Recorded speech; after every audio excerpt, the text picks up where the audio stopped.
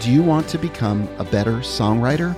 Well, we created a very simple 10-minute songwriter personality test. And it's going to help you better understand who you are as a writer, and it's going to help you in the writer's room when you're writing with other writers, because you're going to be able to identify what kind of writer they are. Maybe even have them take the songwriter personality test. If you're curious and you want to take the songwriter personality test today, just visit songwriterpersonalitytest.com or go to the link on the writingworship.co website. You're listening to the Brave Worship Podcast with Chrissy Nordhoff and Mary Beth Dodd. Brave Worship is all about encouraging women to write, lead, and live worship. Welcome back, everyone. Welcome. It's another brave day It is a brave day today. among us. Happy fall. I know, it's fall. Are you excited? I'm really excited. I was sitting upstairs in my chair when all these rustling leaves flew by, That's and the best. I had to get up and decorate, so Immediately? immediately. Well, I might have apple crisp at my house today.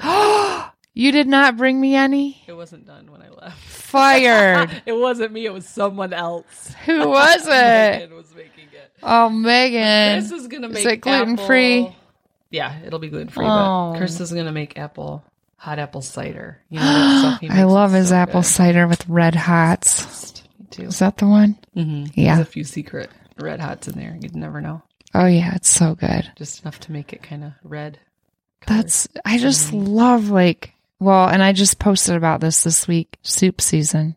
It's my favorite. I love soup season. Isn't I it could the eat best? Soup every day. Me too, and I almost do because I drive up to Urban Market all the time. I've still never been there, I don't think. Oh my gosh. Every day I can possibly do it. I go get their soup and kombucha. Is this a joke? No, it's real life. Why they am have I the not doing best this with my life? They have the best soup ever. It's amazing. Do they have all different kinds? Or what? Yeah, every day it's a different one. They only have one every day, but it's different every day. And it's always so clean with bone broth, everything. So I just get a 16 ounce and then 12 ounce kombucha. I literally could just eat that forever and be happy. Do you ever bring it home at night for dinner? No, but that's a good idea. That'd be nice of you. Yeah, I should think of other people. It's hard to think of other when delicious soup is. Well, steak. and I think no one else likes to eat like me. They all want orange chicken that comes in a bag. So, Oh, well, that makes life easy, doesn't it? well, it does. Or I could spend hours cooking healthy myself, which I've done many times. I used to do that too. But Oh, more it's recently, tiring. I'm not.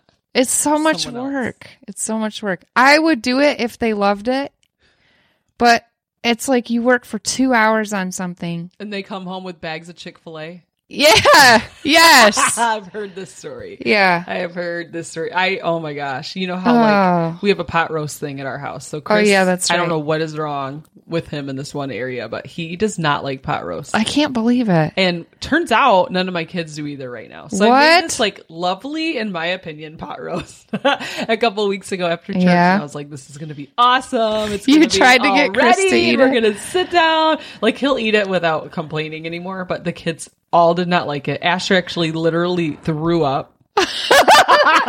Because he doesn't like the stringy texture. Oh, no. He was dry heaving at the table. Is that why Chris doesn't like it? I the think he texture? thinks it's flavorless and it's a cheap piece of meat that someone cooks in water and expects you to eat. That's his sort of view on it. Okay. But I've had some really good pot roast. He doesn't like things cooked in water, does he? No, now that you mention it. Just in general, if you're cooking stuff in water, Chris doesn't usually like it. Maybe not. But I'm what am I raising? If these boys don't like pot roast, What is then going to what? happen? Yes. Well, maybe you need to go get him some soup at Urban Market. maybe I do. Maybe we got to switch kids. Yes. My kids might eat your pot roast. Let's switch it up. and see. Okay. We'll try it I'll out. send it over here next time. Well, tell us about this podcast because I'm so excited. Yeah, so we actually have a series we're introducing today, and it's going to run for the next 3 weeks, and it's with none other than our good friend, and really, honestly, he's sort of been like a father figure Ray Hughes. So if you haven't heard of Ray Hughes before, you need to go check him out on YouTube and hear some of his other messages. This one's going to be great. We're going to share with you today. Ray is the one that led our trip to Scotland a year ago, and it was life-changing for me, and I know for many of the other girls that went on the trip. But he's sort of got this like love of history, but it's merged with a love for storytelling.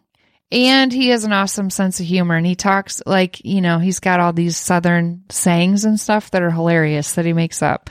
He grew up in Kentucky, so you'll hear it. But he's super wise on worship too. He's actually a songwriter. So he can tell you where all the instruments are in the Bible, and tell you tons of information on all of it. It feels like he's sort of a walking worship encyclopedia. Whoa, that's what it feels like. That's awesome. Yeah. And I've never loved history until Ray Hughes. I can say that honestly.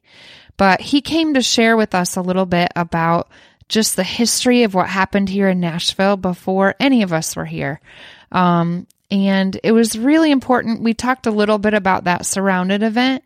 But this was sort of in that same, zone as what has happened here and what are we praying for and how does this all work? And I feel like, and that night, or a couple days before, I called Ray to just, go over details of that night. And I said, I feel like the Lord's showing me something new about unity, because I always thought unity was the people in front of me, like the body of Christ, right? Like I just thought of alive people. I never thought of the saints that went before us. And the Lord was showing me in preparation of hearing this message that Ray was going to share about the past, that, the unity that we need to have in the body of Christ also goes backwards. What's been prayed, what's been prophesied, what's been promised to people that may not have even been fulfilled. Sort of like in Hebrews, where it talks about the hall of faith. Many of them never got to see the promises fulfilled, but their lives are made whole with ours, in seeing it fulfilled in ours, That's awesome, yeah. So, and just felt like the Lord was saying there are still prayers hanging in the air over this town. And it's important. It's an important metropolis, and it's an export of culture. We've talked about that. It's a place that's definitely, what am I trying to say? Export? Yeah. Yeah. Okay. Good. So anyways, he covers all that and so much more. And this ended up being a beautiful night, but it was 3 podcasts worth of goodness. So we are going to share this with you over 3 podcasts. And we just felt strongly that this message needed to be heard. And I will also share, Ray is going to take us as Brave Worship over to Ireland a year from now. So next year, in a week, it'll be exactly a year that we'll be in Ireland. So, exciting times. We have a heart for that part of the world. Our family is really deeply rooted in that part of the world, as well as Ray's. But I feel like ministry-wise, there's a connection between here and there, and that's also in Ray's heart. So it's unbelievable what happens when you connect with one person that you're supposed to, and how that just can open a new path. And it certainly has for us meeting Ray. So I think you'll enjoy him. All right, take a listen. Well, guys, I've got a whole bunch of stuff on my heart, and a whole bunch of stuff that I intentionally want to make sure that I don't forget to say tonight. But also, I don't want to get trapped too much in the information place and miss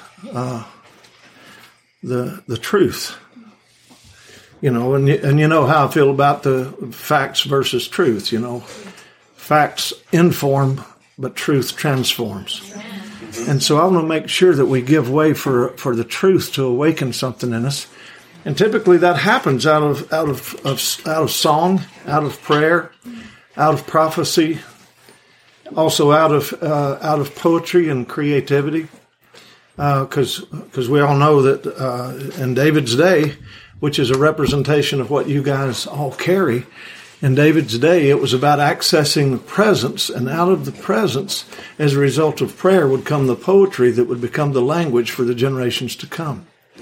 So remember what I gave you guys an assignment on High Street, standing beside of the cathedral. St. Giles Cathedral on High Street there in that misty day.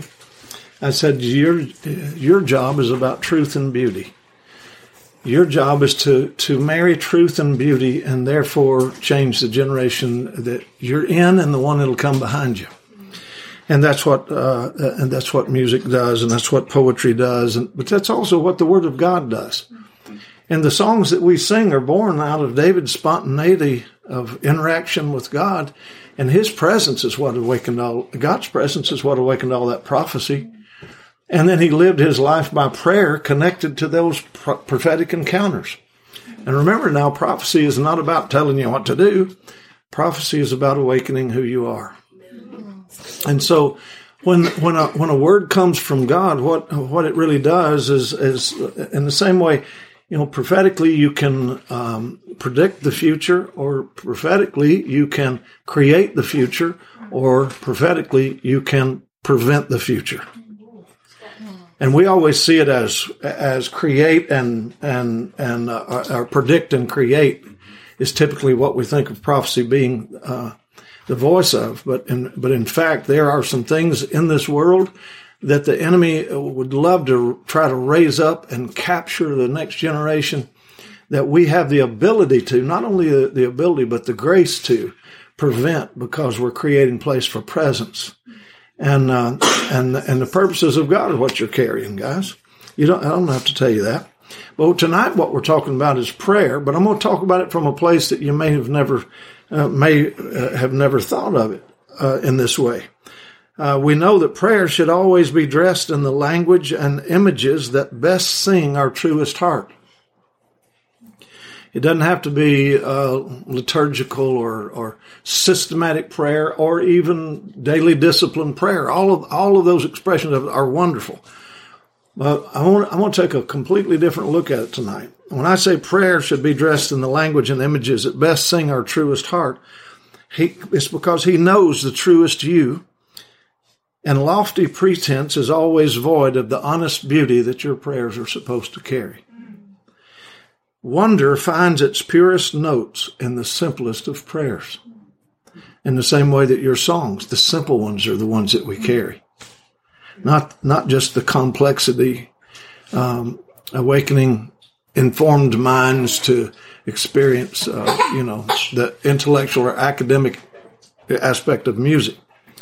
And sometimes we don't need deeper thoughts as much as we just need deeper silences. And David's prayers and poetries is what became our truth. And they were born out of his song.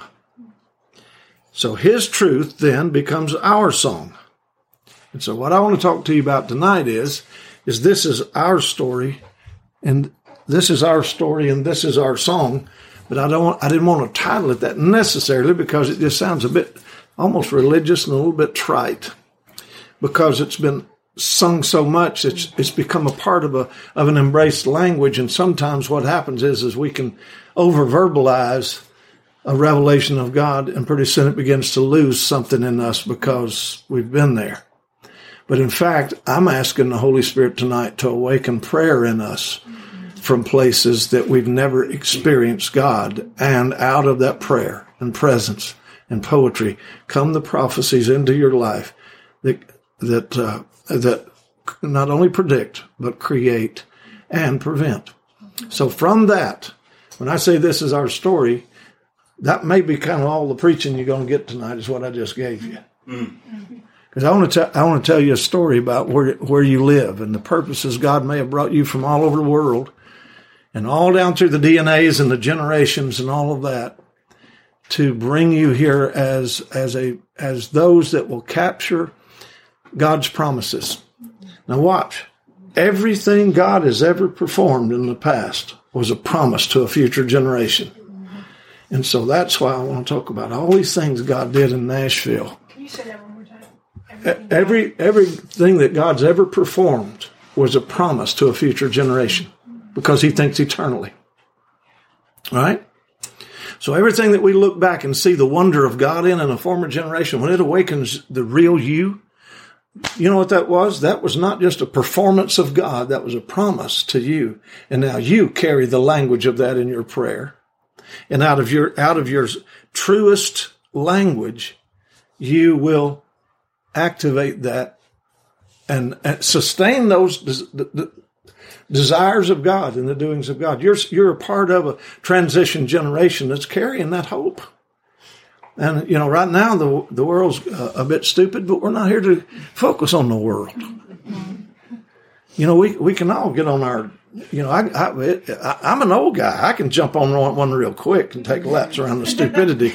You know, we have a whole brand new level of idiots running loose in the world, you know. But that's not what we're about. We got to pursue the presence of God and find an antidote that is life instead of cursing the darkness. Okay, so let's do it like this. There is a pretty girl that I know just walked in the door. Everybody say hello to her. Hey, Rachel. So, if you don't mind, I'm going to go to a storytelling place now, okay? And I'm just going to get out of the preachish stuff here.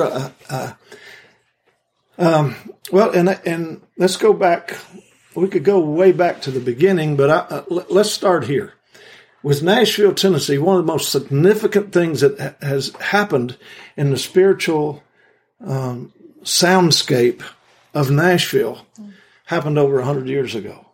There has been no city-shaking revival for a long time in Nashville. There have been little cocoons of activity, Christian activity, that have had tremendous effect down through the generations. But I want to tell you about the last one that turned the city upside down. And it had become a city at the time. But in 1847, there were 4 baby boys that were born in 1847 that impacted the generation that they lived in so powerfully that they all made front page news 100 years later. And one of them, born in 1847, that did that would have been a Scotsman named Alexander Graham Bell. And one would have been Thomas Edison. And one would have been, of course, Alexander Graham Bell, his inventiveness and ingenuity and his brilliant mind gave us the telephone that connected the world in our communication. And Thomas Edison was born in 1847, who lit the world with his genius. And there was another fellow that was born in 1847 named Jesse James, who made the front page news 100 years later. But I never talk about him because he was Baptist. And my granny always told me, don't you never say nothing about the Baptist. Okay? So I don't talk about him. He was a Baptist preacher's son. Yes, he was. His father got saved and started walking with God in Kentucky. Out of the outpouring of the Red River Revival and the Cane Ridge Revival, here this young man who came from 7 generations of Welsh preachers from the Pembroke area of Wales, where the Welsh Revival. And then back in those days, they didn't call them preachers; they called them poet preachers. And you were not acceptable as a preacher unless you had poetry in your soul. Because that was the way, with the rhythm and the cadence and the wonder that you could create through the imagery and the meter is what held people's minds captive enough for their spirits to align with the truth that was being released into the atmosphere. And this young Robert James came from 7 generations of those in Pembrokeshire. And when he came across, he gave his heart to the Lord. And right after he got saved, or right after he started walking with the Lord, or right after Jesse James was born, let me get this straight. In 1849, the gold rush broke out in California. But Robert James had already gone across the Mississippi and established the first ministry training school for young men to be missionaries to the West. And but when the gold rush broke out, they said, you know what? If they're going after gold and greed and the glory, we're going to be in the middle of them as well. We're going to go there as missionaries. And he did. And he went there and left his wife and two boys back at home until he could go out and establish a presence out there in the gold rush of California. And that's where he was stricken with a disease like cholera or something, you know. I can't remember what it was, a TB maybe. But anyway, he died very quickly and left his two sons unfathered. And that is Frank and Jesse James. And that's one of the reasons you find that the James always coming back to Red River into that area. Until this day, there's a real presence of Jesse James still realized there. They never have even changed the windows that have the bullet holes where they came in and shot the windows out. In Logan County, Kentucky, still there to this day, bullet holes on the side of the bank. But anyway, I digress. There was a fourth young man born in 1847 that made front page news 100 years later. And he was born in a little place called Oak Bowery, Alabama. And his father was Captain John Jones, and his mother, her name was Queenie Porter Jones. And this little boy's name was Sam Jones, of course. Sam Jones, born in Oak Bowery. He was born in 1847 on October 16. And by the time he was 5 years old, they had already realized that he had these really dark black eyes full of wonder. And they said that he was like a circus in full swing. He was one of these little guys that was into everything. He had this brilliant mind. And by the time he was 5 years old, he was always wanting to give a speech at the school, the Oak Bowery one-room schoolhouse. Did I ever tell you all this story? A little old one-room schoolhouse. And on Fridays, they would have all of the children to either give a speech, they would recite a poem or sing a song or something.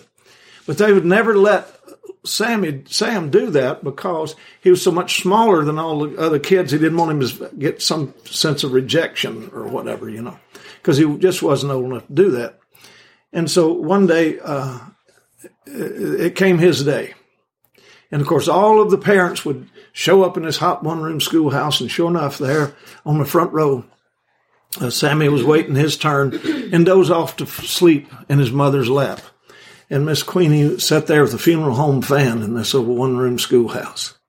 And after a while, Mr. Slayton said, and now, next and lastly, we have little Sammy Jones. And Miss Queenie, they called her Miss Queenie Jones because she carried herself in such a regal manner. But she always dressed in lace, and she was this beautiful lady. And she shook old Sam awake and said, Sammy, it's your turn. And Mr. Slayton walked over and picked this little guy up who was very small for his age and stood him up on top of the desk. And he stood up there and he woke up and he realized where he was.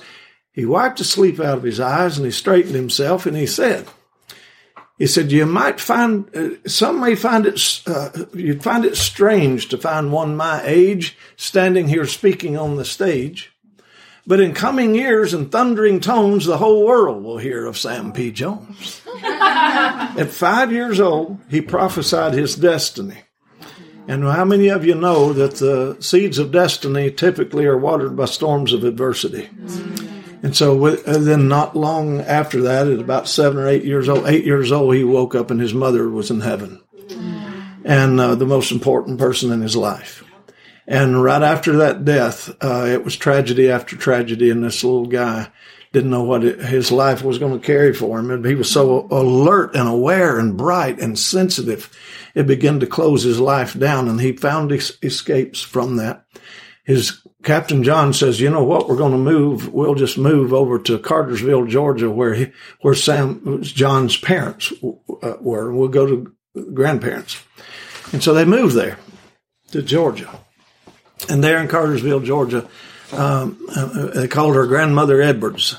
She would walk. It was Sam's grandmother, and her husband was Samuel Gamble Jones, Sam's namesake.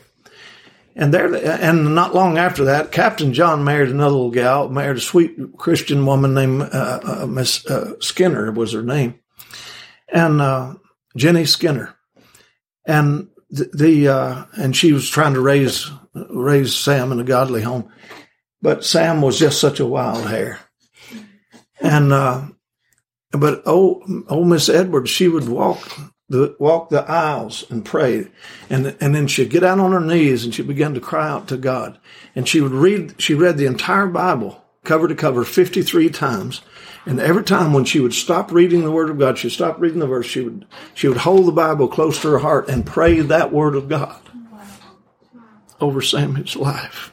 She never stopped that all her life, and all they knew was he was a case.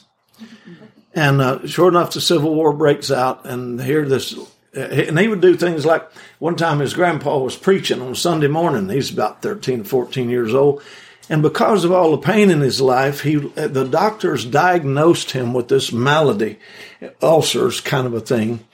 And the doctors diagnosed it and prescribed to him whiskey. So as a young teenager, he started taking whiskey to take away the pain.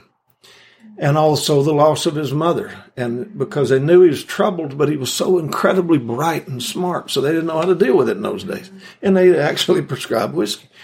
And one Sunday morning, while his grandfather is preaching the Word of God, the back door flies open, and and here comes Sam riding down the aisle on a mule. right into the church, up onto the platform, across, and back then they had two aisles because the women sat on one side, men sat on the other. And this old mule just turns right across the platform and goes down the other aisle and out the back door, and left the place totally bewildered and in a flurry of panic. And they asked him, said, "Samuel, what in the world ever possessed you to do something so crazy as that?" And he said, "Well, church." He says, "Is what possessed me to do that?" He says, "I just despise a dull time." And that was a dull time, just hear somebody talk and no activity, no action to it.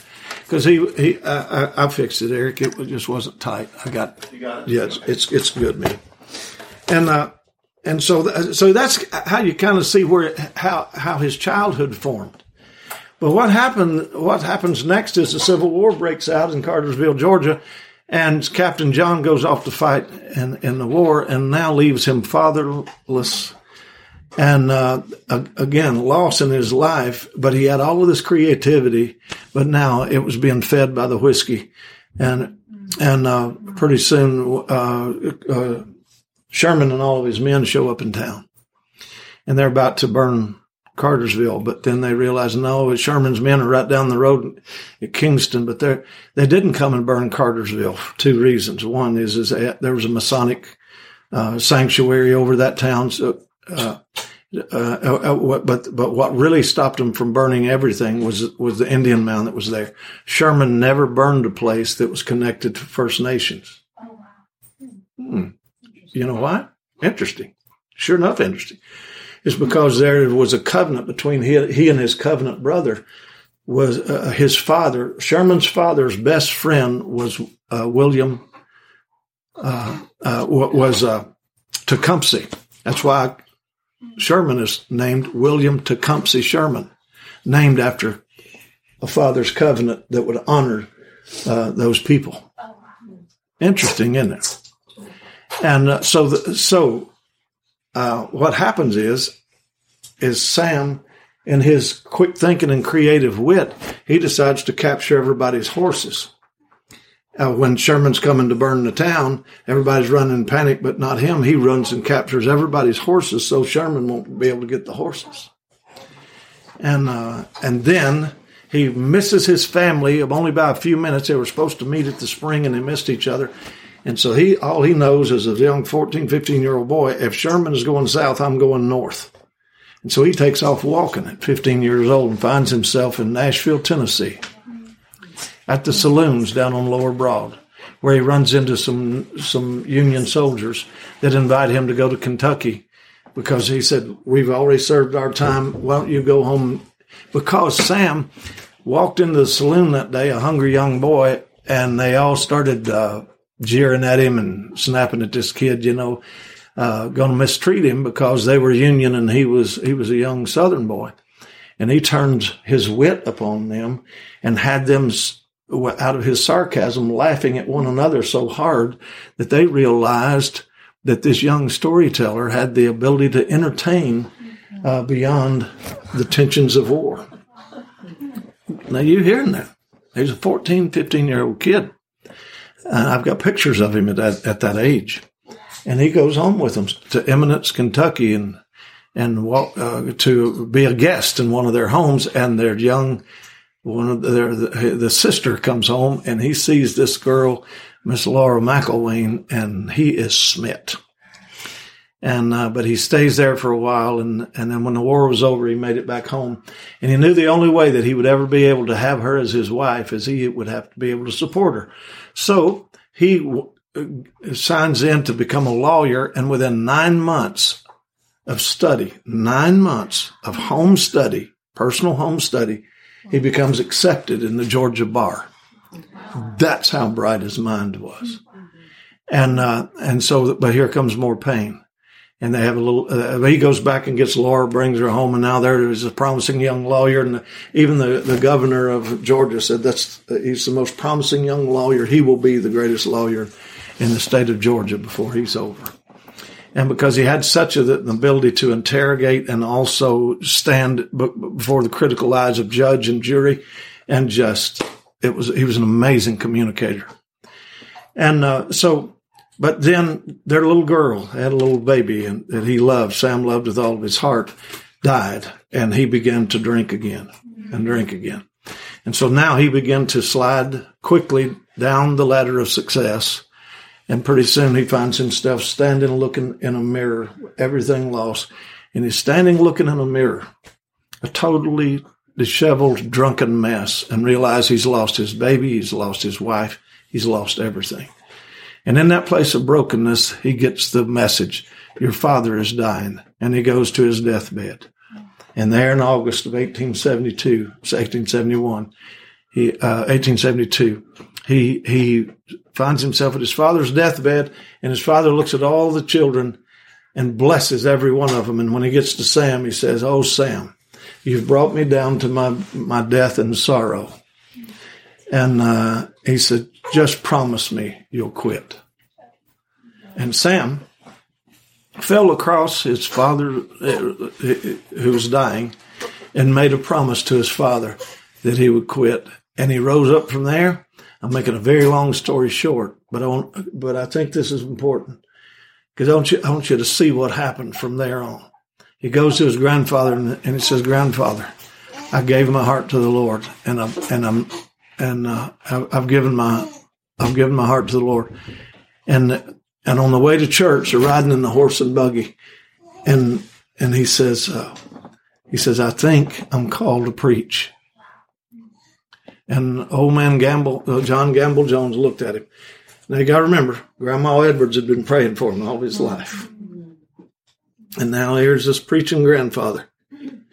Grandma Edwards turns out to be the great-great-great-granddaughter of Jonathan Edwards. Oh, wow.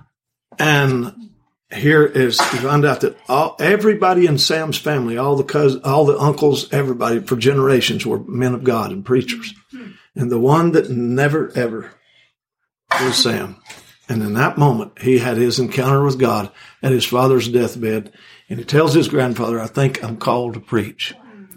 And they get to church that night, and they walk in and on a Sunday night, and old Reverend Jones walks up to the platform, and he says, "I have an announcement to make. Sam believes that he's called to preach. So, Sam, come on up here. You're going to preach." And that's how he started in the ministry. Wow. And he walked up and he opened Colossians and he read a verse, and he said, "You know what? I don't know much about what I just read, but all I know is I'm saved and I'm happy." Wow. And out of the simplicity of that testimony that he gave that night, because when he started talking, he didn't get stopped. And in a while, people started filling the altars, and they began to give their heart to the Lord. And so the grace there's an infusion of God's enablement on us when we agree with the destiny that God has created us for.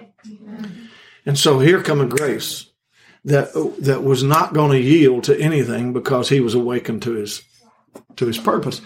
And sure enough, not long after, now he and Laura are back together, and they're in their home there. And he says, Laura, I'm called to preach. And she said, I didn't marry a preacher. I married a lawyer.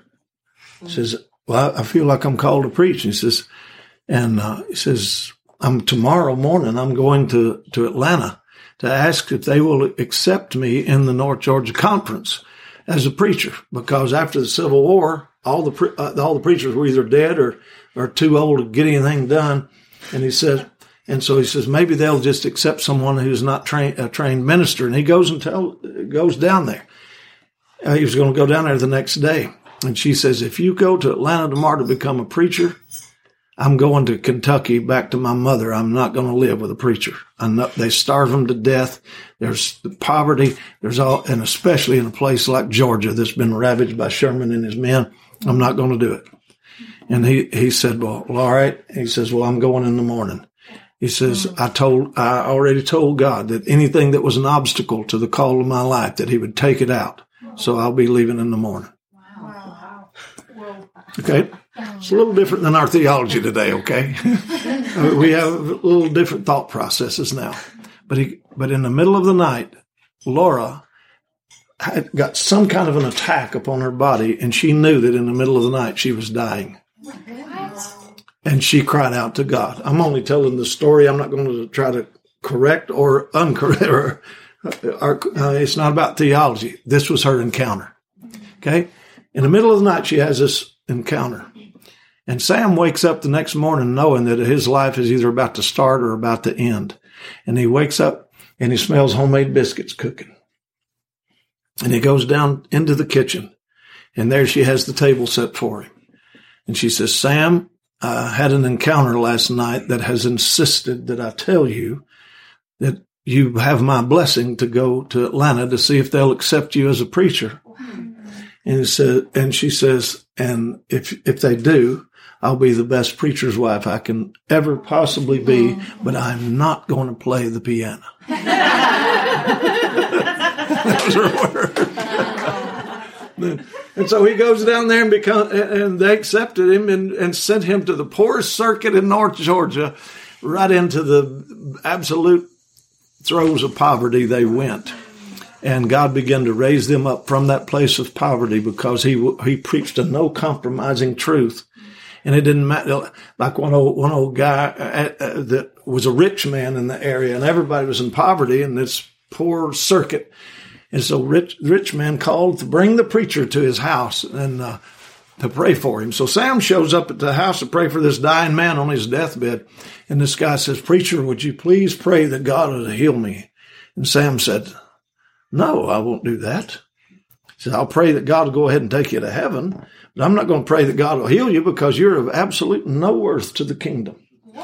He says, you have more money than anybody in this whole part of Georgia, and you wouldn't feed one orphan. You wouldn't take care of one widow. I'm not going to pray anything like that. I'll pray that you go to heaven, but I won't pray that you stay here because you're worthless.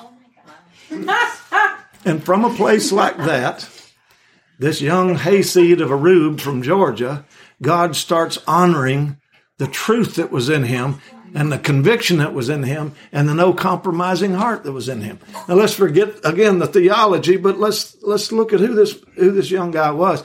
And God began to bring him up, and he would, like somebody would mistreat a widow, he'd line them up out in front of the church, and he said, bring your cousins. We're going to fight this thing out. I promise you, anybody that'll do that to a widow, I can whip you and all your cousins. So there they would go.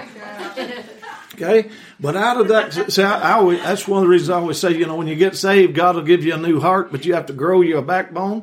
Well, he had enough backbone to stand behind, and they had to in those days in that culture. So that's the fella named Sam Jones who made the front page news 100 years later. But in the meantime, he leaves that pastorate and he goes over and he becomes the director of an orphanage in Georgia. And he has such a heart for children and especially the motherless, fatherless children. And he raises that orphanage up out of Civil War debt. And by now his gift of gab had made a place for that truth and that song to come alive in him. So he winds up then preaching in Memphis. And after he preaches in Memphis, the greatest revival Memphis ever had. He's a young guy, 24 years old. He goes to Knoxville. In Knoxville, he turns Knoxville upside down. And all the ministers in Nashville, Tennessee, the Athens of the South, the great Mecca here on the river that controls the whole Southern culture, was being controlled at the time by this little town on the river by then. Because the great Athens of the South was rising up and to be something to be reckoned with. But after the Civil War, and after all the occupation that had happened here, and after all the darkness that had happened in Nashville, the churches were powerless to do anything about what was going on. The drunkenness, the brothels. There was a place over called the Black Bottom that was just full of prostitution, and the whole First and Second Avenue, what were they called? The Soiled Doves. There were more prostitutes down there than there were people, for goodness sake, because all of those guys getting off of the steamboats and off of that rough industrial area down there would be looking for the prostitutes. And again, it was still devastated from the Civil War. Drunkenness, saloons, everything was there. And the church was powerless. So they sent an invite to this young fellow. Would you come and preach in Nashville, Tennessee? I sure would. He said, what do you require? And I says, I only require one thing. And then he said, what is that? A 5,000 seat tent. And they send a scathing Morse code, message back to him. And they said, who do you think you are that some hayseed from Georgia so arrogant that he feels like that we would provide a 5,000 seat tent for your ego? And he writes back and he says, this is not about my arrogance or ego. I believe God wants to do something in your town. And the only way that it's going to happen is if we walk in obedience and sacrifice, and you're not doing that. So they got into this little thing. And he says, I'll tell you what I'll do. I'll come there in March of 1885 and I will preach. And you get me 3 places to preach on a Sunday. And when I get there, we'll see if God begins to move, we'll reconsider what needs to happen there. But until... so in other words, he didn't back off from him. He wasn't looking for a meeting. He was looking for God to do something in Nashville, one of the darkest places in America at the time. And so he shows up on March 10, 1885, and walks into the very first church he walks into was McKendree Methodist down on Church Street. And when he walks into McKendree Methodist, everybody who's anybody is there because they want to see what's going to happen. And they didn't even know, nobody ever seen Sam Jones. They didn't even know it was the preacher that walked in. He looked like a wrinkled up, crumpled up salesman. What they called them in those days were drummers. Just looks like a drummer that got loose from the train. Because they would go around drumming up business, And he had like a plaid suit, an old wrinkled bow tie. His shirt didn't match, his pants didn't match, and he walked in. And the service, just as the service is beginning to start, this guy that nobody knows walks up onto the platform, takes his coat off and throws it over the back of a chair and said, now, I know there's going to be a fight around here, so I'm going to say a few things to go ahead and get it started. Now, you got to remember, this is the Athens of the South, and all the academics and the educators and everybody is sitting there. And plus, not even to speak of all the religious intelligence sitting everywhere, And here this guy's just standing up and he says, I'm going to say a few things to get her started. I know there's going to be plenty of gossip because I can see all you long-tongued heifers sitting over here right now. I know your type. You could sit in the kitchen or sit in the parlor and lick a skillet in the kitchen. I know your type. and he has all these old Southernisms and he says, now if I make anybody mad, if I offend you, just come up after the meeting and I'll forgive you. Now, And so people are just jolted right out of this religious stoic atmosphere right into who is this guy? And he says, I'm Sam Jones and I hail from Georgia. He says, now don't call me Reverend Sam Jones. I'm just plain Sam Jones. And he caught everybody so off guard that all of the newspapers are, he's sitting there dragging. He says, you know what? What is it? You got 90 saloons in this town, and 68 of them are run by church members that are sitting in this room. And you're wanting your culture to change, but all you preachers are doing is you're making feather beds for the sinners to light on. And it says, we need to make sure the sinners out there in those saloons don't come in here because the crowd in here ain't good enough for them yet. Ooh. That's the kind of message that he was bringing, and it jolted the religiosity in the city to the point that the newspapers thought, now this is awesome. And so they're writing all of this stuff, run it front page the next day, and now all of the ministers are feeling their identities are being challenged because now we can't let someone come in here with all these vicissitudes and all this stuff. They're responding out of their intellect. And all the preachers have to call a caucus meeting to, what are we going to do? Because now the whole town is wanting this guy to come back. And he is going to embarrass all of Christianity if we let this guy come back. And 5,000 seat tent, no way this is happening. And so their argument and their conflict, there's one old guy who lived right down the road here. His name was W.H. Jackson, not Jackson, Andrew Jackson crowd. W.H. Jackson was in Belle Meade. He had a nice place there, and he raised some of the greatest race horses in history. W.H. Jackson, Belle Meade Jackson, stands up and says, now I know he said some things that shouldn't have been said, but he also said some things that had to be said. Y'all can argue over the tent if you want to, but I'll tell you, I'll pay for the tent. Wow. And we'll welcome him back. Wow. And so none of these preachers wanted to argue with the rich guy. So we got a tent. They sent an invite for Sam Jones to come back. Nobody knows what's going to happen. All they know is this crude, rude Georgia preacher's coming back. So now it's May, and on May 10th, 1885, Sam shows up in town, and he steps off of the train, and he goes to the tent. And when he gets to the tent, there are 10,000 people. Wow. In a 5,000-seat tent. We got a problem. The streets were absolutely full of masses of humanity just trying to find a place where they could hear the voice of this guy. Where was the meeting?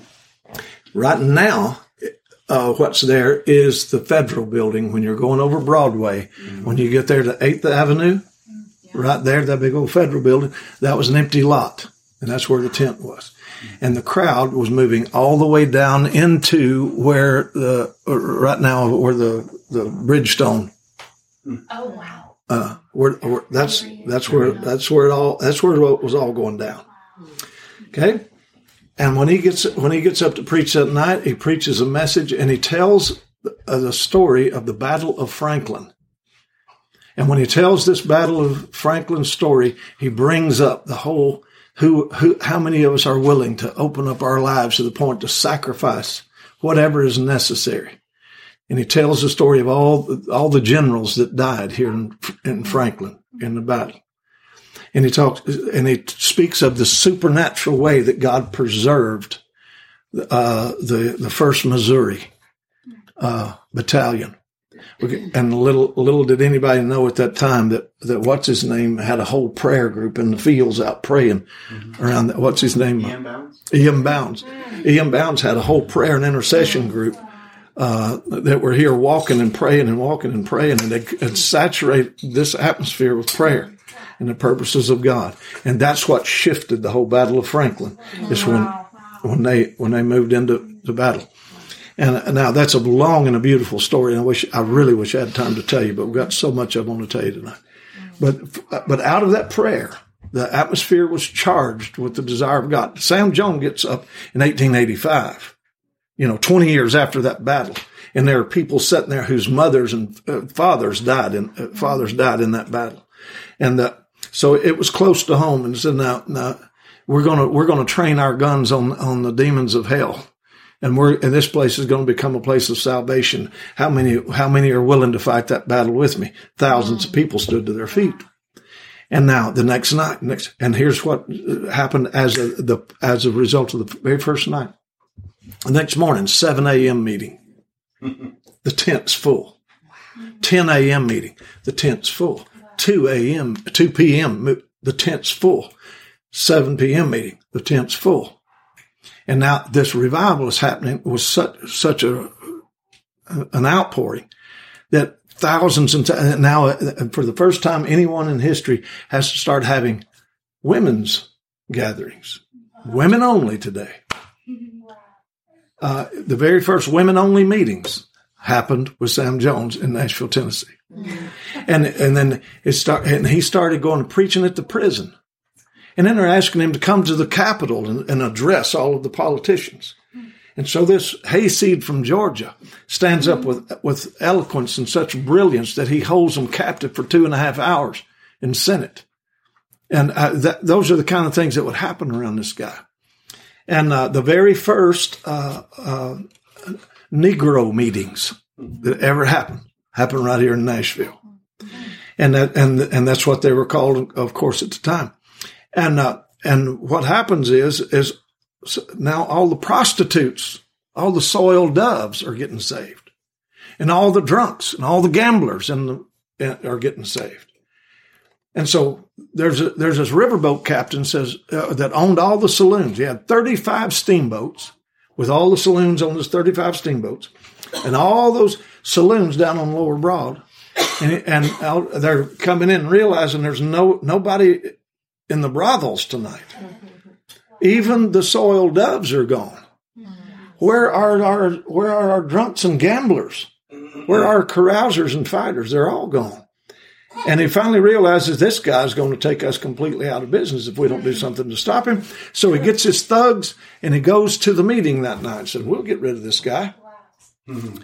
And Sam Jones is walking onto the platform, and a little shoeshine boy catches him on the way onto the platform. He says, Mr. Jones, I need to tell you something. He said, there's some men that have come here to whoop you tonight, and you just need to be careful. And he thanked the little boy for the alert, and he walked on up. First words out of his mouth, before the choir sings, this thug guy, he and his thugs are back in the audience. And they're looking up there, and the choir are prostitutes. Oh, wow. The drunks and the gamblers are the ushers. They're looking and saying, what in the world is going on here? And then this little preacher walks up right on the edge of the platform and says, I understand some fellers have come here to whoop me tonight. That was the first words of the service. He said, I want you to know I weigh 135 pounds, but 132 and a half of it is backbone. So I'll be right over here beside of this tent post right there, pointed to where we'll meet there when I get done preaching, and I'll welcome the exercise. Wow. And he turns around and starts preaching. 3/4 of the way through the meeting, he's not even ready to close the message or anything. He looks up, and here comes this guy walking down the aisle. The whole place goes silent. And Sam just stops and faces him like that. And the guy walks down to about 2/3 of the way down, and he stops, and he's in front of thousands of people. He says, Sam Jones, I'm the feller that come here to whoop you tonight. And he says, but I want you to know that you have whooped me with the gospel. And I give my heart to God and my hand to you as a friend if you'll have me. And the guy walks on up. Sam kneels on the front of the stage there. He walks up and he takes this guy's hand and he prays the prayer of salvation with him. Gives his heart to the Lord. They walk right over where they were going to be fighting. And they're standing there after the meeting. And this guy says, Sam, Reverend Jones, he says, if you will come back here and preach to all the people in the street that nobody wants and the churches won't have, he says, I'll build you a place to preach the word of God. Wow. I'll build you a building. But you got to promise you're going to come back, because the churches don't love the people in the streets. They love the people with the checks and the money and because we're trying to be the Athens of the South, rebuilding ourselves out of our own richness and unity. Even as much as unity, how important is unity in the Word of God? But if we build it on man's unity, that means we don't need God. We just need to unify our theologies and unify our purposes. No, we need the presence of God and the power of God. All right. Thanks for hanging with us today, you guys. I'm sure you enjoyed listening to Ray Hughes, and make sure you click to the next podcast and get to hear part 2. Connect with us on braveworship.com and Brave Worship on Facebook and Instagram. You've been listening to the Brave Worship Podcast with Dove Award-winning songwriter Chrissy Nordhoff and worship leader and music pastor Mary Beth Dodd. Visit braveworship.com/free song and sign up for the email list to get updates on all the latest Brave Worship events, conferences, and retreats. Plus, get free songs to use in your next worship service, complete with chord chart and track. Also, find out how you can join Chrissy and Mary Beth in person at the next Brave Worship Conference. Simply visit braveworship.com/conference to learn more.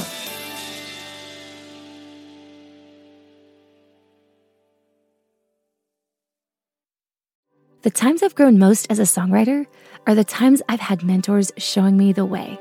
If you're looking to grow as a songwriter, we're now accepting applications for our Worship Songwriter Mentorship. Now, it's available only a few times each year. The Worship Songwriter Mentorship is a songwriting intensive that will help you craft impactful worship songs. It's a course created by Dove Award-winning and Grammy-nominated, drumroll here please, our founder, pro songwriter Chrissy Nordhoff. It's a small group community, and it's led by other songwriters over the course of 9 weeks. It's an intensive course and a small group co-writing environment, and that means you'll be added to a special group of about 12 writers, give or take. Each group is led by experienced songwriters, some of them my dear, dear friends, and I've even gotten to lead a group or two. Rachel here, by the way. We love the church, and we love to champion fellow worship songwriters just like yourself. In this mentorship, you'll learn how to write songs for you and your congregation. You'll go deeper in your intimacy with Jesus. You'll get the tools needed to help craft songs more easily and never run out of creative ideas. Okay, I know it sounds too good to be true, but trust me, this course is a game changer. You'll learn how to leverage your unique songwriting personality and connect with other like-minded writers in a meaningful way. Truly, I can't think of another course, group of people, community that has impacted my songwriting the way that this mentorship has. If you're wanting to take the next steps in your songwriting journey, then apply now at the link in our show notes. We hope to see you there.